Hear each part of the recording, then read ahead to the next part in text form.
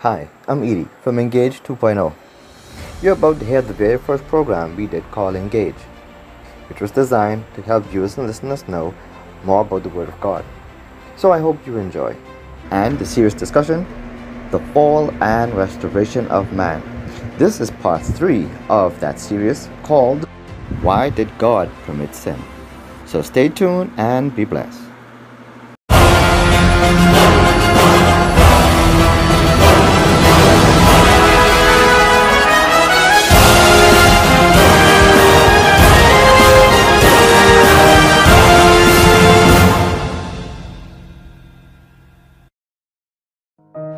Welcome back to Engage.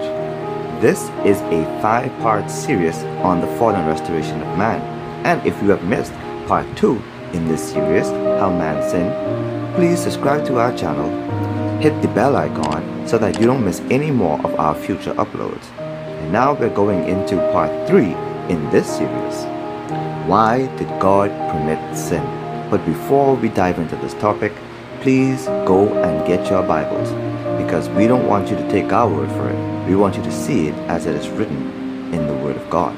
And now, let us begin.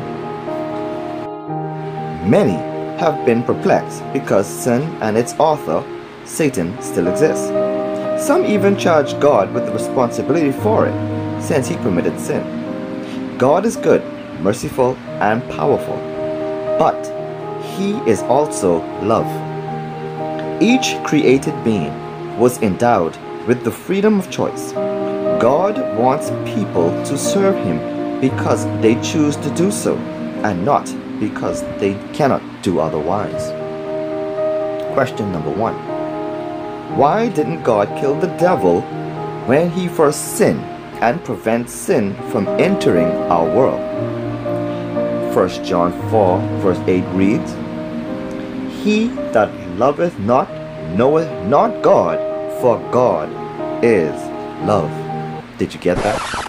God is love.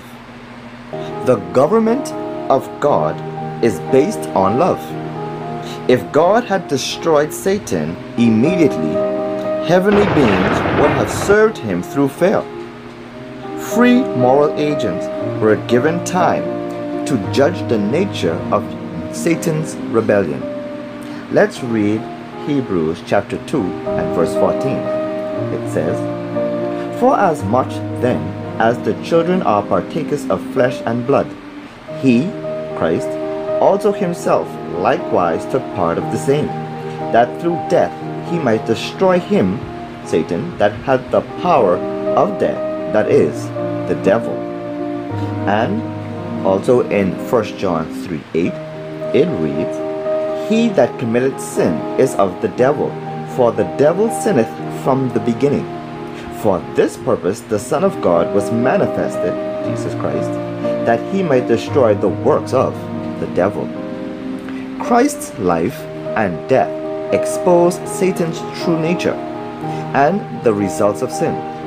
Thus, in the proper time, God will be able to destroy Satan and sin with the consent of the universe. Question 2. Will the devil be destroyed? Let's look at Hebrews chapter 2 and verse 14 again. And it says, "For as much then as the children are partakers of flesh and blood, he also himself likewise took part of the same, that through death he might destroy him that had the power of death, that is, the devil." Since Christ has not yet returned, the time must not come for Satan's destruction. God is permitting Satan to run his course. Furthermore, the destruction of the devil will not take place until everyone has had the opportunity to choose to accept Christ and live forever. Satan's destruction will take place before the earth is recreated after the second coming of Jesus Christ. Question number 3. Can we be successful in the battle against the devil? If so, how? Let us then look at our next text of scripture, found in Ephesians chapter 6, verse 10 and 11. It states, "Finally, my brethren, be strong in the Lord and in the power of his might. Put on the whole armor of God, that ye may be able to stand against the wiles of the devil." Read Ephesians chapter 6 verse 12 through 18, where the apostle talks of the necessity of putting on the entire armor of God. It is made up of 7 parts and is the assurance of victory. It consists of truth, righteousness, the gospel of peace, faith, salvation, the Bible, and prayer. Question number 4. How can we overcome the devil's temptations? James chapter 4 and verse 7 says, "Submit yourselves therefore to God, resist the devil, and he will flee from you." Philippians chapter 4 verse 13 says, "I can do all things through Christ, which strengthens me." You can live right even though the devil is constantly around to tempt you. But how? You can be victorious by surrendering your will to Christ. Take courage. Christ was tempted in all points, yet he never sinned. There is victory over the devil by following the instruction found in Isaiah chapter 45 and verse 22. It reads, "Look unto me, and be ye saved, all the ends of the earth, for I am God, and there is none else." In conclusion, God's original purpose will one day be fulfilled. There will be a sinless world. God's hand has been placed upon the nations, as the Bible says. This is the purpose that is purposed upon the whole earth. And this is the hand that is stretched out upon all the nations. For the Lord of hosts hath purposed, and who shall disannul it? And his hand is stretched out, and who shall turn it back? Isaiah 14:26-27. As the conflict between Christ and Satan continues, God's purpose and plan for man is being developed.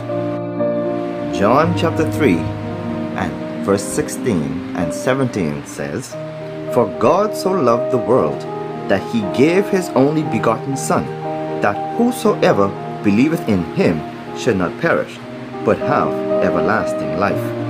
For God sent not his Son, Jesus, into the world to condemn the world, but that the world through him might be saved."